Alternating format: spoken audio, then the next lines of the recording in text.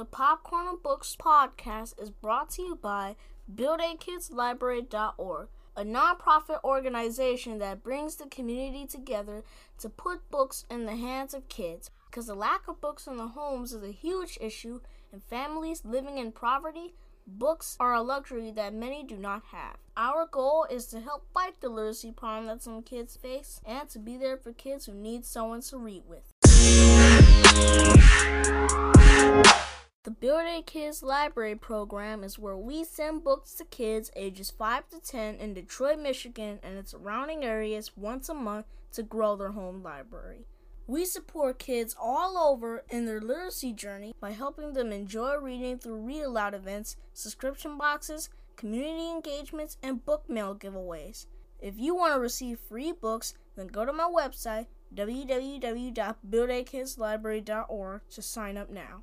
Hey guys, it's me, Carter, and today we will be reading Karina's Cozy Corner by Maya Minarek. So get your popcorn and enjoy. Karina, come play with us again, the twins shouted together and said with a grin. I'm done, Karina replied. I'm too old for this game. But Karina, they said, without you it won't be the same. The twins just wouldn't stop. They just wouldn't quit. Karina became angry and shouted, Stop it! Come downstairs, said Mom. Why are you so upset? Karina descended. Then their eyes met. I just can't, whined Karina. It's too much to bear. She stomped into the living room with an angry glare. I just need some alone time. They're always around. I just can't get away, Karina said with a frown. They love you so much. To them, you're the best, but I can see that their pressure causes you so much stress.